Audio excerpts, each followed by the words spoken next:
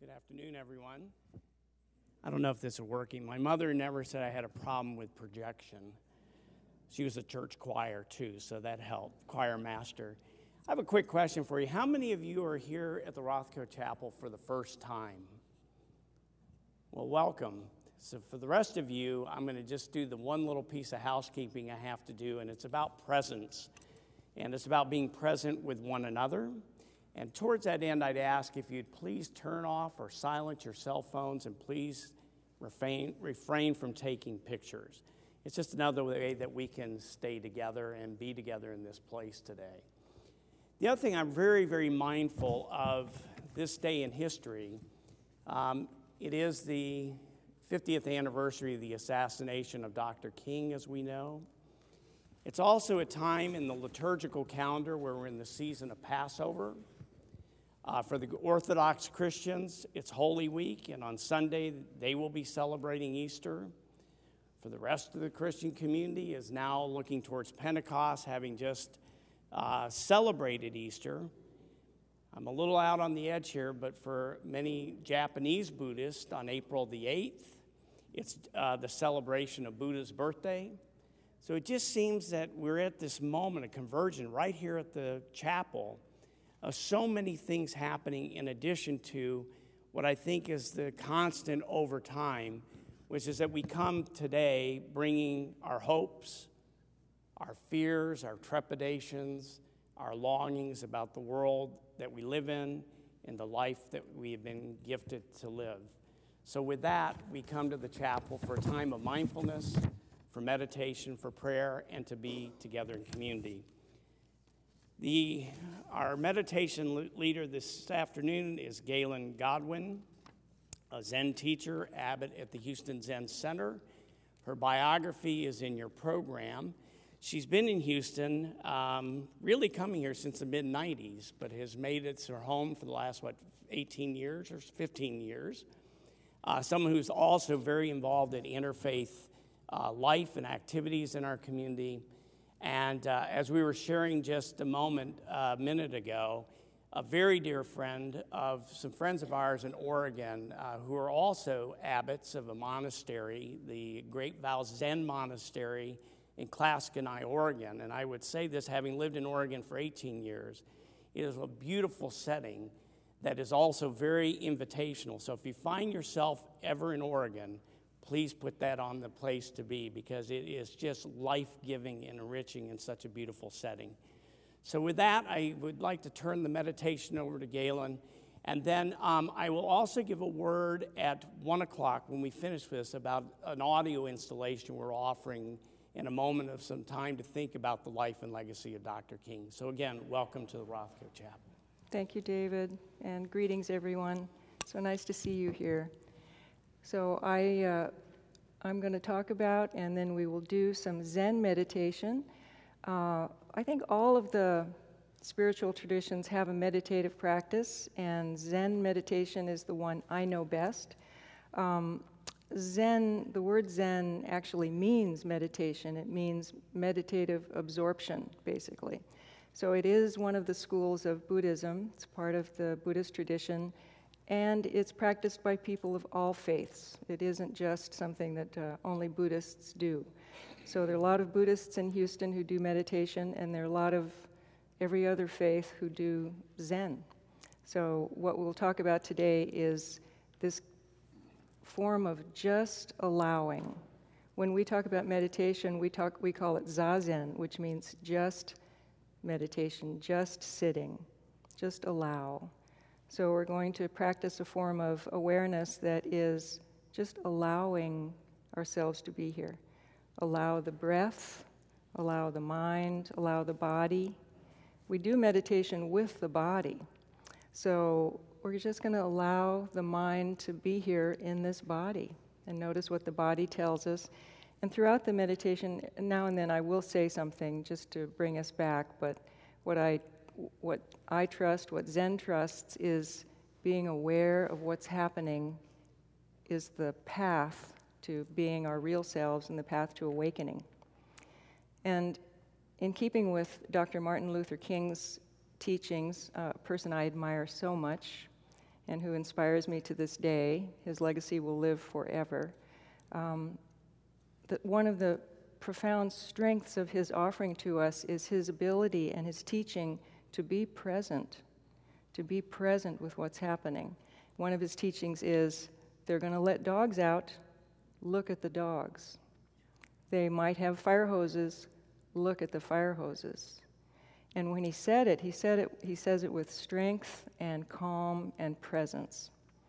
So what Zen is the recognition and the practice of that kind of presence. We just let ourselves look at what's happening. And of course, the mind is a distracted place. The body has all sorts of information it's giving us. So you could imagine that when we first sit down, we're like a bottle of something that's been shaken up. And the floaty stuff is all up there, our thoughts. And as we sit still and learn how to practice in this way, it settles. And we find the natural calm that's always there. So one of the things about Zen that makes it so easy is that the highest states of realization, this kind of calm presence, absolutely equanimous, peaceful being, is something that you all already have. Everybody has this. And then practice is what allows us to recognize it and to cultivate it and allow it to be a strong presence in our lives.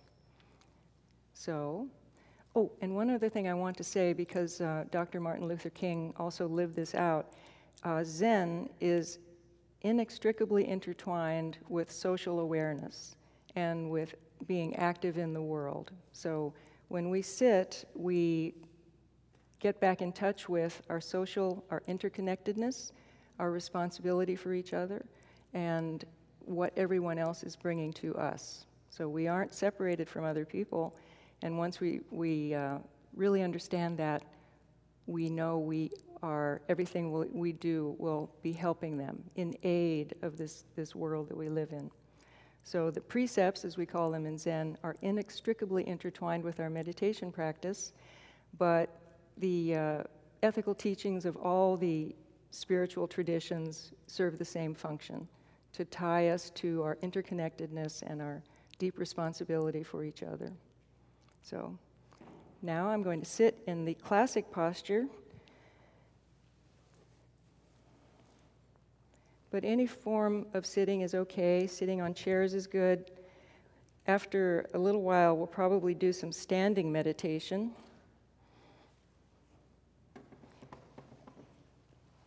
But I asked for this because this is more comfortable for me.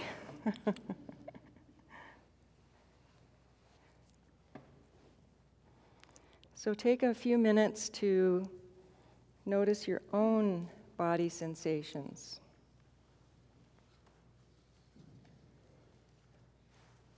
Notice your own breathing. Take a breath, fill your belly, side ribs, all the way to the tops of your lungs. And exhale.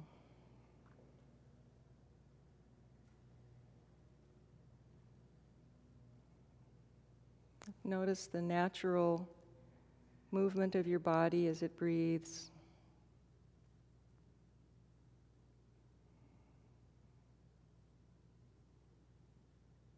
Notice the sensations on your body, your feet, where they're touching the floor, the base of your spine, on the chair. Allow these things to be interesting.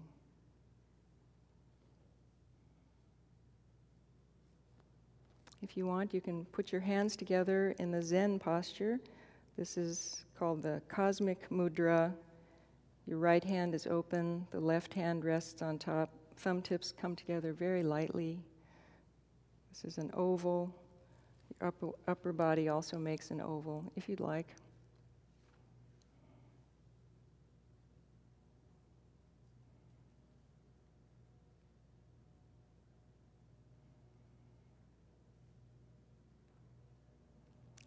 Notice the sounds. Allow the sounds without particularly naming them. Sound is happening.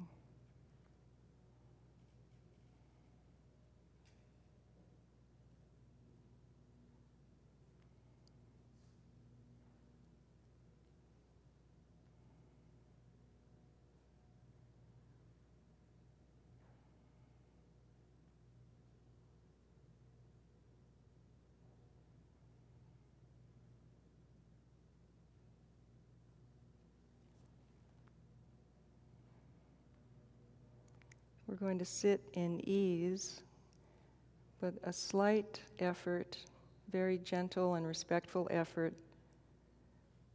to return awareness to the sensation of breathing.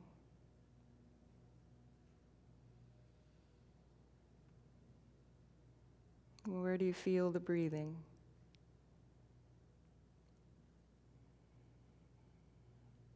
Do you feel cool air coming into the nose?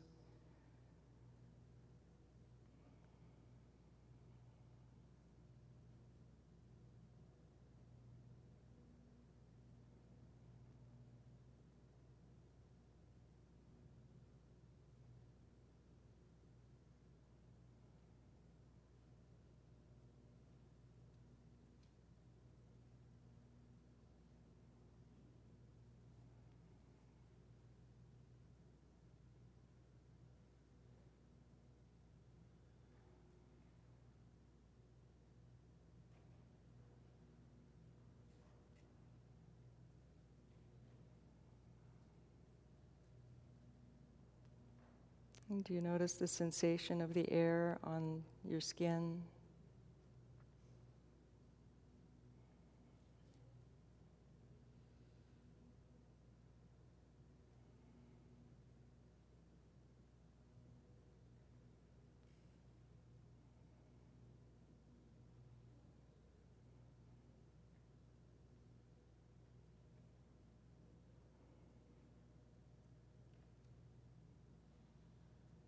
You might want to just allow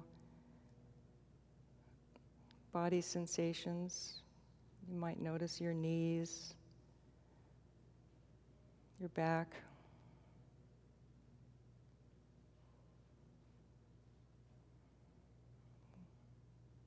Allowing the facial muscles to relax.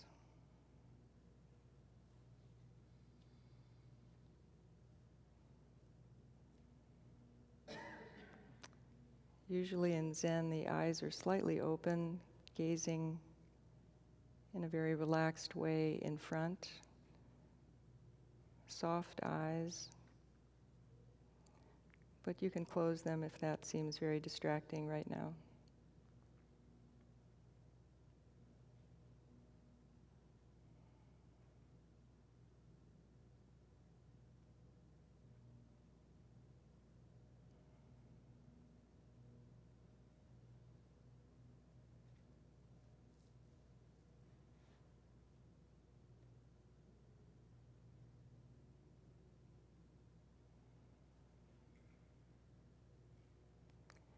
As you bring attention to the breath, you might try to notice the very end of the exhalation, where there's a natural pause before inhalation starts again.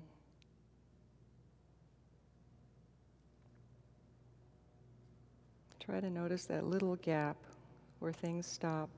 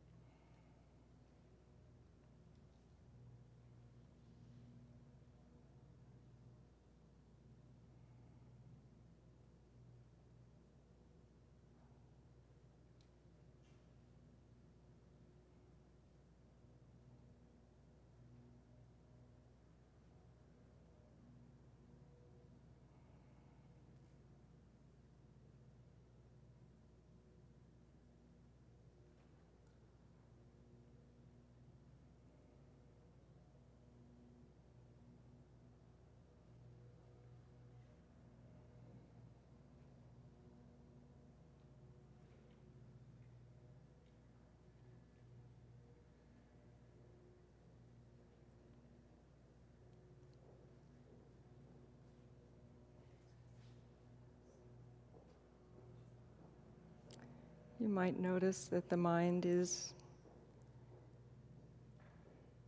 busy, And if it is, no need to worry about it. Just gently invite your awareness to the breathing and your body.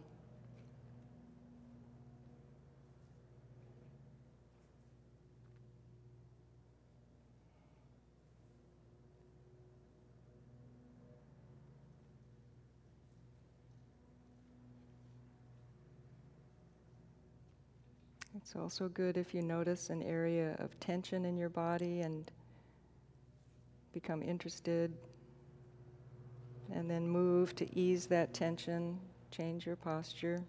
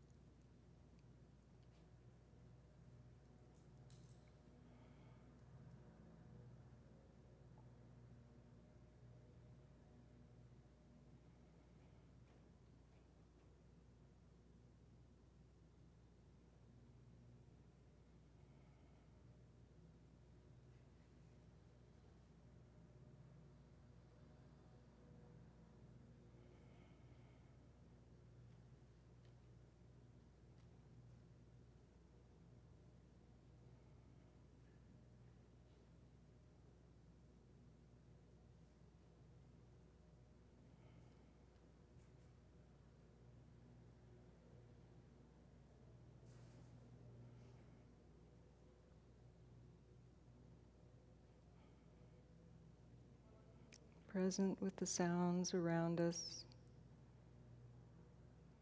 present with breathing,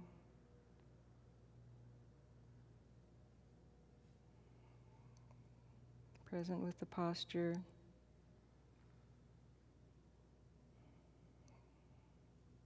present with just thoughts.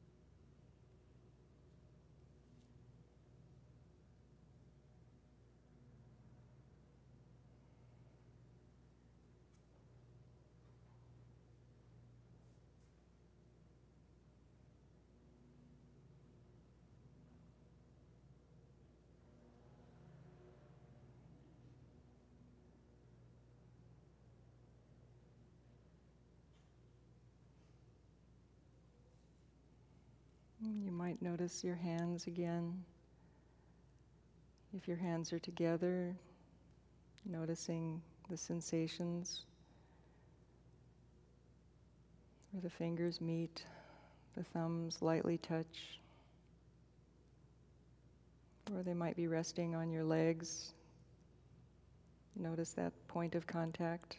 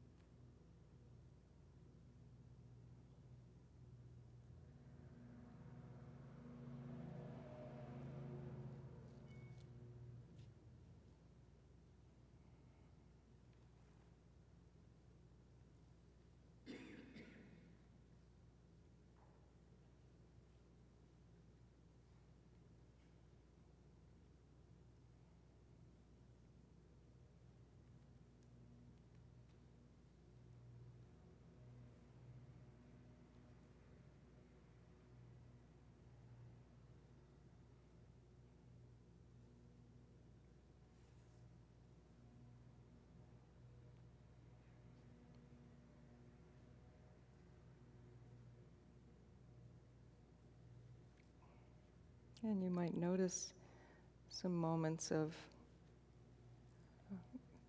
calm or stillness. And when you do, allow yourself to notice it, allowing ourselves to really appreciate moments of calm is a very important part of practice. Try to breathe with a moment of calm. It's very nourishing for stillness.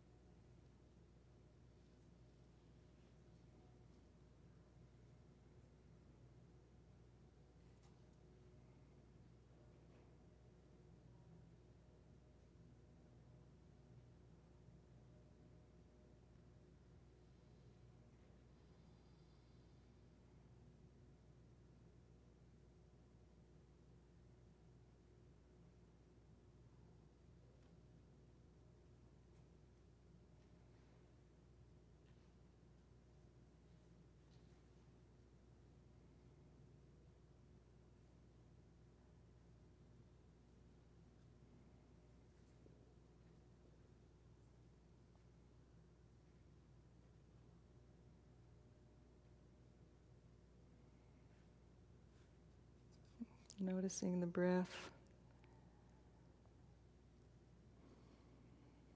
allowing it to flow.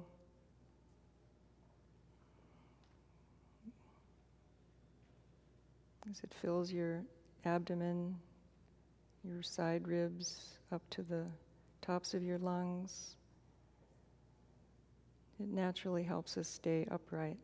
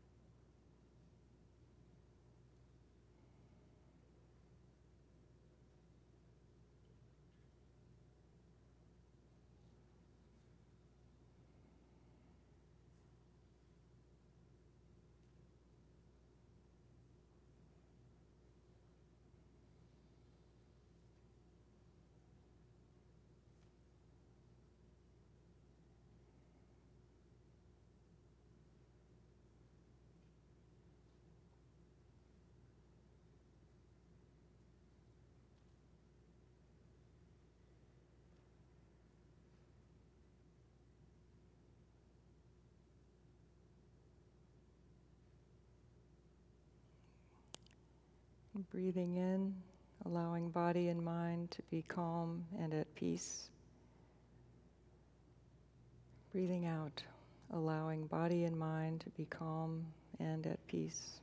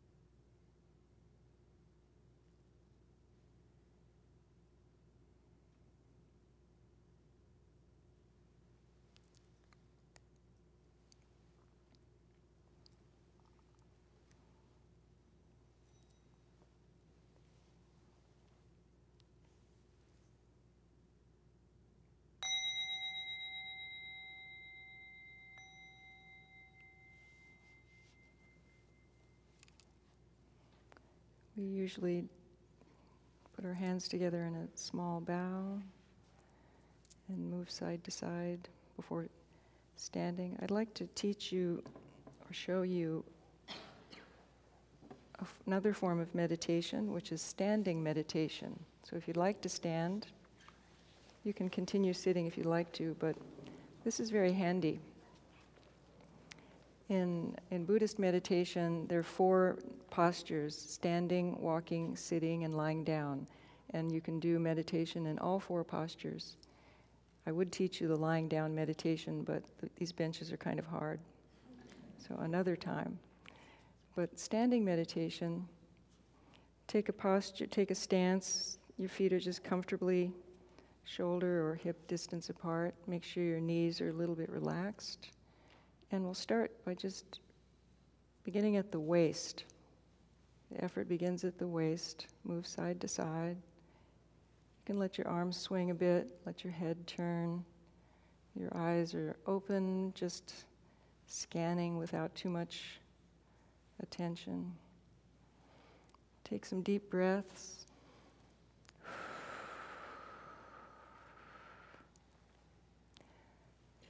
This part is actually a Qigong exercise, and it gives your whole body a little massage. Loosens up sticky places. And come to a stop. Just do a little shoulder loosener. Shoulders forward, up, back, and down. Forward, up, back, and down. Forward, up, back, and down. And stop, then the other way, back up, forward, down, back up, forward, down. Shake the hands a bit, shake off all the things they've been doing. Hands, get the elbows involved. Relax.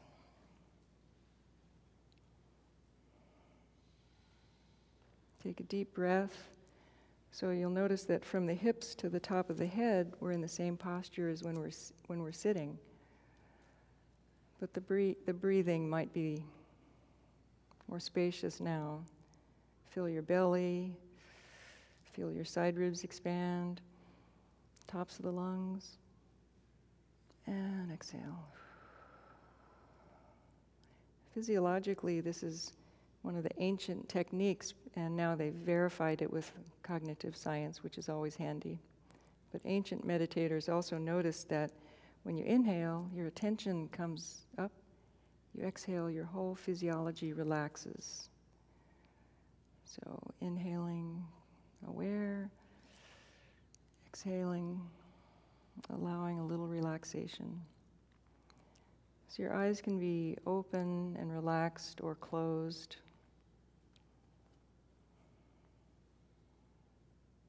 Think about your collarbones being wide. Think about your shoulder blades dropping down your back. Take your full space. Let your head float up toward the sky. Maybe a little bodhisattva or an angel has a string attached, helping us stay upright. And now we just stand like a mountain for a few minutes.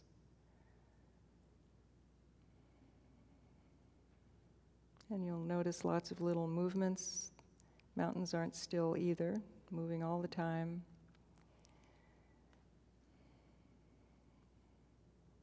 Notice the feeling of your feet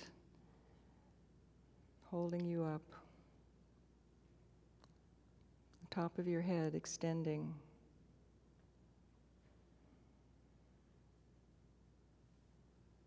Just present as you are.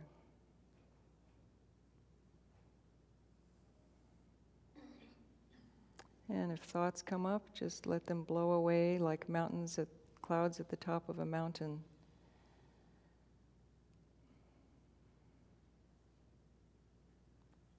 Just present.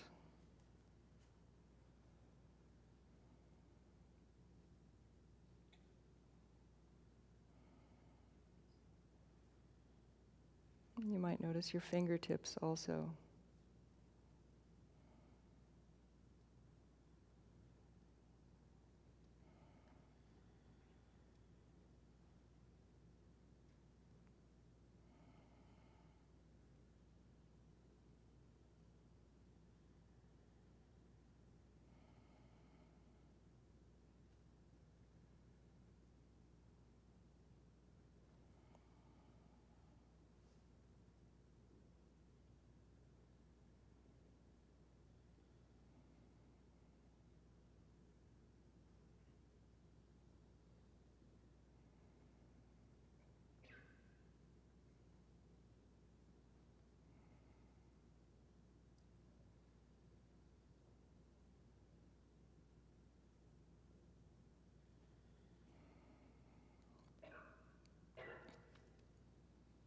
And another inhalation, deep breath this time. Fill the whole body. And exhale. And now if you'd like, stretch up in any way you'd like. Look up. And relax. And we'll sit back down for another brief period of seated meditation.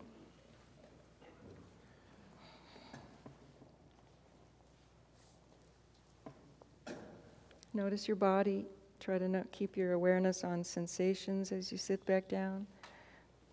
Not bothered by what your mind is thinking. Interested in the body.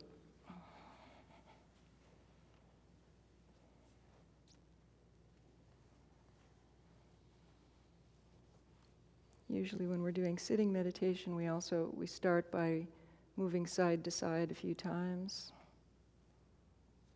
to find your center. Let the body find its center.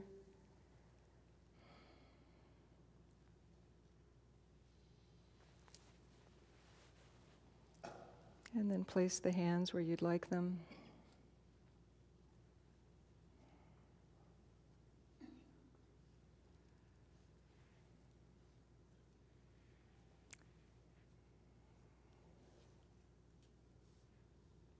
Investigate the breathing. Take a breath. Fill the whole body. And exhale.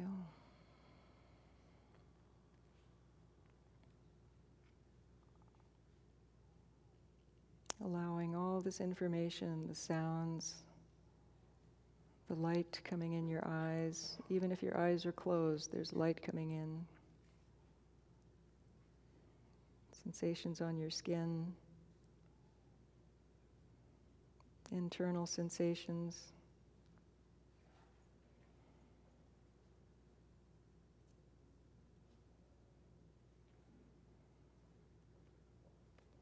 And for this one, if you'd like again to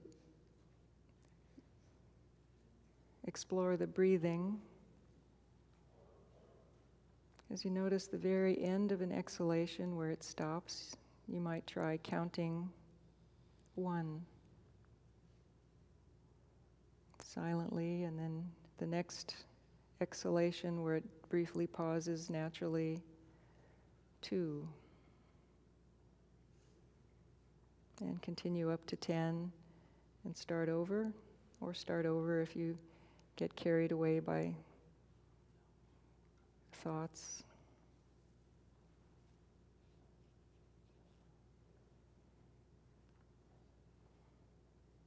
In Zen, we don't try to suppress thoughts or even fight with them. We just learn how to bring our awareness to sensations, and the thoughts just calm down by themselves.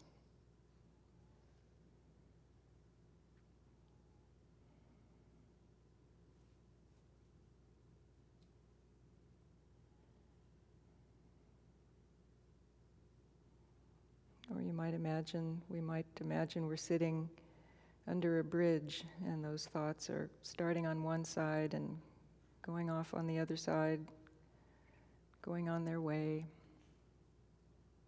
And we just invite our awareness back to being right here.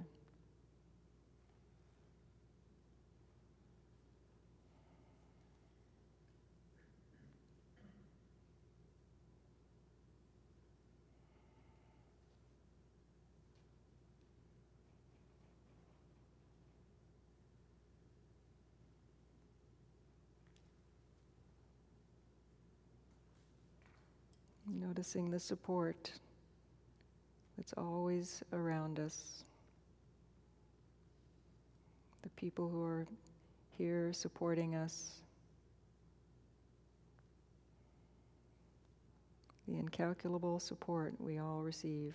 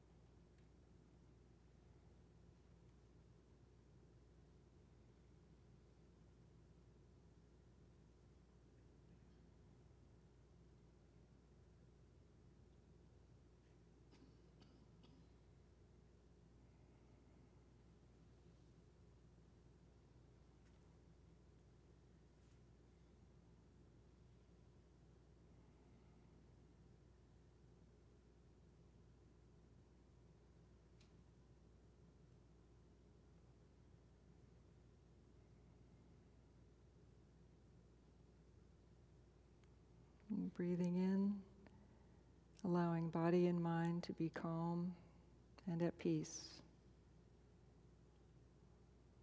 Breathing out, allowing body and mind to be calm and at peace.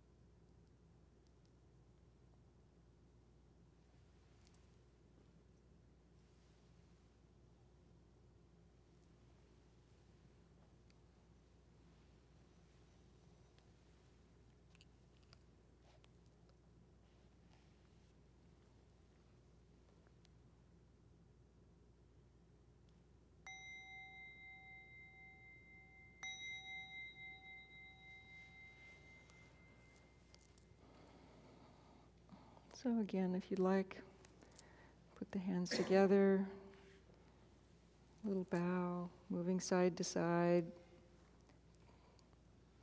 taking your time to move out of the meditation moment, stretching. Usually if you're sitting at home, it's good to do something very gentle after meditating, or read part of a spiritual book that you like. Give yourself a little transition from meditating to the rest of everything that's calling upon you. So we'll move gently but I believe we could have some discussion if you'd like. Is that correct? But I wish you all a very, very peaceful day. Thank you so much for joining us. So for discussion, it's hard to move into that. Questions or comments? We have a microphone, just for those that can't hear very well like myself. Me too. I'll try to speak loudly instead. We're recording it, so if you would actually speak in the mic. Right. Okay. All right, I'm going to dive right in. I've studied various religions, and there are all these flavors and branches of Christianity and of Judaism, and I've tried to learn about Buddhism, and Me too. it's very, there's a lot of words about Buddhism, a lot of words. And so I'm curious, just in spoken words, the place that Zen exists in the whole range of Buddhism, with that whole Mahayana, Theravada, all that stuff, in the tree. Where is it, and what is it? How did it happen? Well, as I said at the beginning, Zen means meditative stability. So in all schools of Buddhism, and as you say, it's a vast array, many kinds of Buddhism. And here in Houston, one of the amazing things is that we have many kinds here. So we've got Vietnamese monasteries, Chinese monasteries, Thai monasteries. So we've got the whole range. We also have a Sri Lankan vihara, which I visited recently down by Hobby. I think we have the full range of Buddhism represented here, and we like to get together. But Zen, all schools practice various things. So some are slightly more studious than others, but all have the full array. They have chanting, they have meditation, they have study, they have good works, they have retreats, silent retreats. So everybody practices Zen. And then about 2,000 years ago, around that amazing time, when Christianity was starting, around that time, Buddhists, upon reflecting upon themselves, felt like they were leaning a little too far toward the cloistered monastic side and concentrating on personal liberation and enlightenment and staying away from people. They felt that about themselves. So with that self-reflection, this other thing, the Mahayana, grew, so it became more open to others. And Zen then is probably the most situated in the world. It's the most determined to be, to sit in presence with everything that's happening and be available to help. So that's how Zen sees itself. But all schools of Buddhism are definitely devoted to helping and you can't wake up alone, you have to wake everybody up. But Zen particularly likes to be located in urban centers, but we also have monasteries. I just visited one in California. But it's meant to be practiced in urban settings by ordinary people, including me. And right back here, I'd like to introduce Glenn Duvall. Would you stand up? He's one of our founders. He was one of the people who started our group at the first UU with the Reverend Bob Shively about 40 years ago. That's where we started. So our group was essentially started by a Unitarian minister 40 years ago. Does that answer the question? Good enough? I have a question. I practice mindfulness, and I also been at Zen retreats, but my question is, where do those two meet, if there is such a thing? And the other thing is that I was very surprised and very grateful that there has been a movement in Latin America Yes. of taking Buddhism as a part of daily life, Yes. you know, whether you're Catholic or Jewish or whatever. And I was also gladly surprised to see that it's also happening in the States, in the Hispanic community. Yes. Do you have anything to say about that? Yes, we have a Dharma in Espanol group in our very center. So, which part would you like me to answer?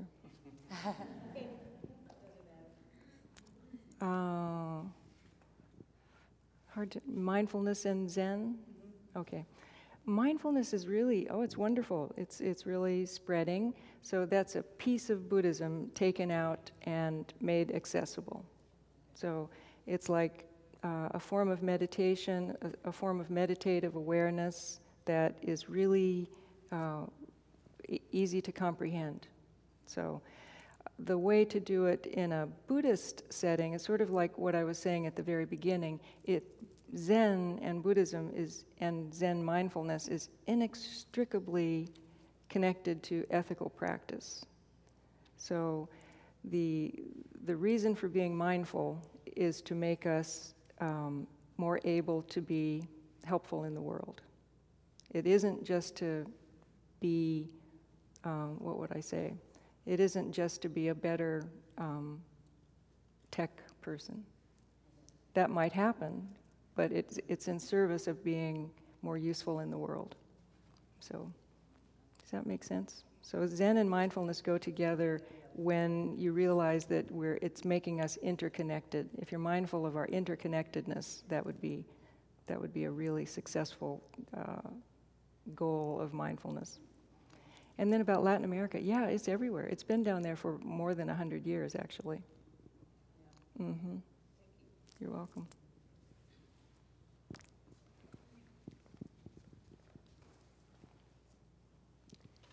Hi, my name is Natalie, and my question probably not related to Buddhism, but I have a question. Have you ever heard about holotropic breath work? And if you did, it's a healing technique. And if you did, what is your opinion about that? Oh, I've met people who've done it at Esalen in California, and it seems to be very beneficial. But I myself haven't practiced it. Have you tried it? Oh, good. Yeah, Yes, it seems to be very beneficial. But again, in line with our spiritual practice, all of us are drawn to different things, and that's part of what I trust. We all try different experiments, and then we tell each other how it worked for us, and we encourage each other and support each other. So some of us like yoga, and some like, is it holotropic?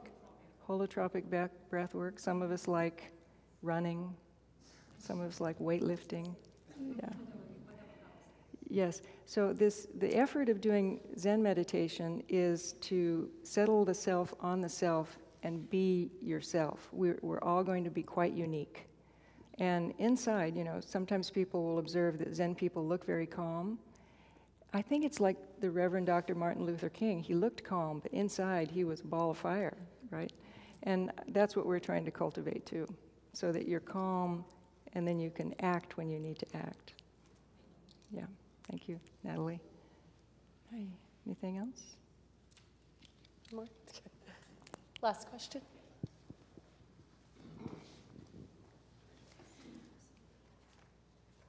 I'd like a brief overview, if you could, of the history of Buddhism and women as teachers in Buddhism.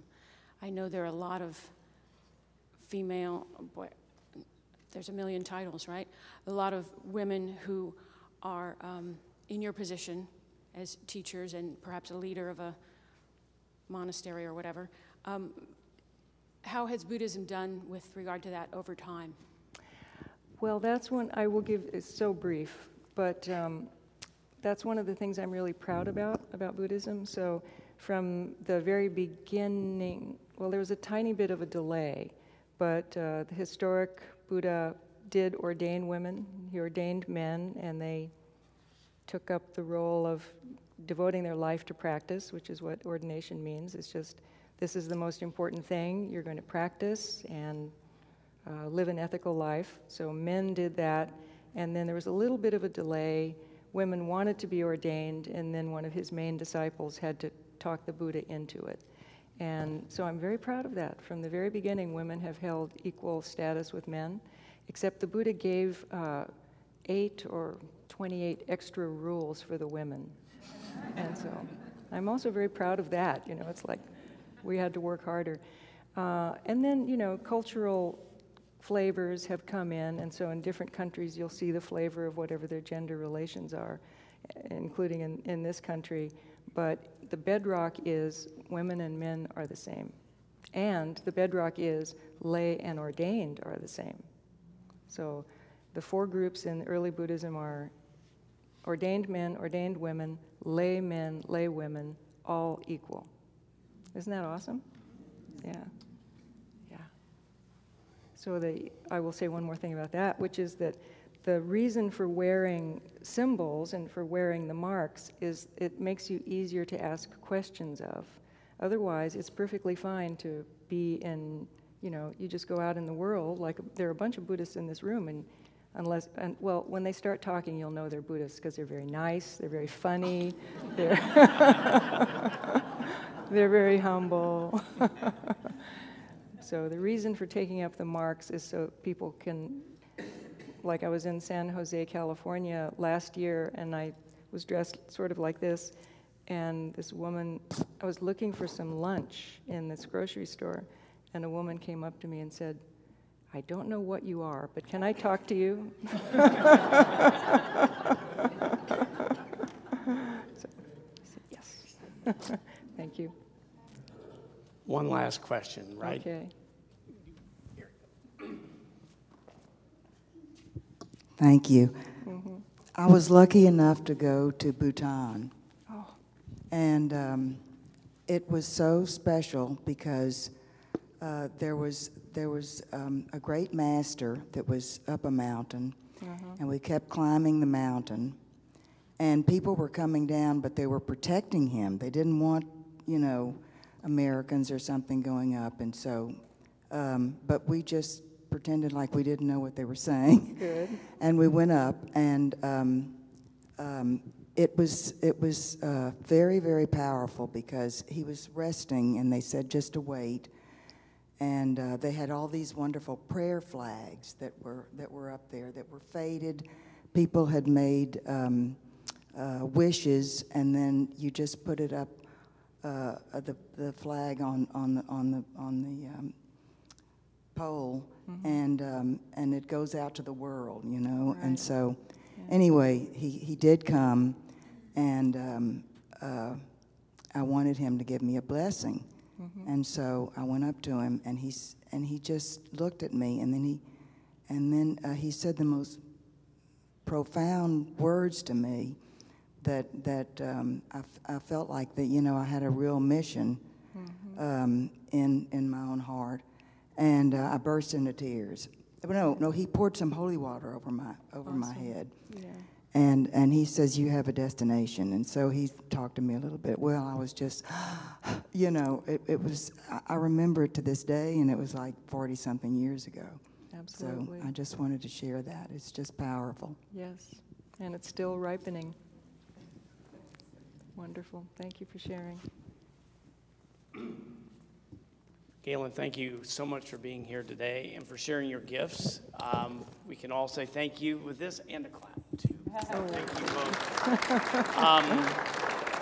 Just in closing, two things. In your program, you will also have a little bit of the history of the meditation series that started in 2005. You'll see upcoming meditations that will be led here, first Wednesday of every month. And I think it comes back to the very first question, which said ecumenism, broadly understood, is what we try to practice here. Yeah. So that in each of our traditions, we have different branches and thoughts. And so part of what we try to do over time is to show the diversity, both intra as well as inter. So I invite you back on any time. The chapel's open every day, as you know, but come to the meditation. It's a great way to learn about our city, too. Yes. Because one thing I find amazing about Houston everything you can think of we have, plus everything you have never thought about. And so we try to put a little bit of that here at the chapel. As we move into ending this part of the day, we also wanted to transition with a moment of silence and continuing to think about the life and the living legacy of the Reverend Dr. Martin Luther King. I think Galen's words about Zen and the practice is so embedded in the ethos of the chapel, where we use the words contemplation and action. And for those of us that are here a lot and come and visit and come to programs, as we sit in this sacred space that was designed by Mark Rothko and many others to think about that inner work, that meditative, what our purpose. But as we leave this place and we see right to the south the broken obelisk by Barnett Newman dedicated to the life and legacy of Dr. King, which is memorialized in a living memorial with the testimony right on the concrete with that dedication, we're always reminded of that interplay and what is the ethic and the social responsibility. And meaning, in absence of community, I'm not sure it's complete. So part of that is that interplay. So what we're going to do today is we're going to just pause for a minute of silence.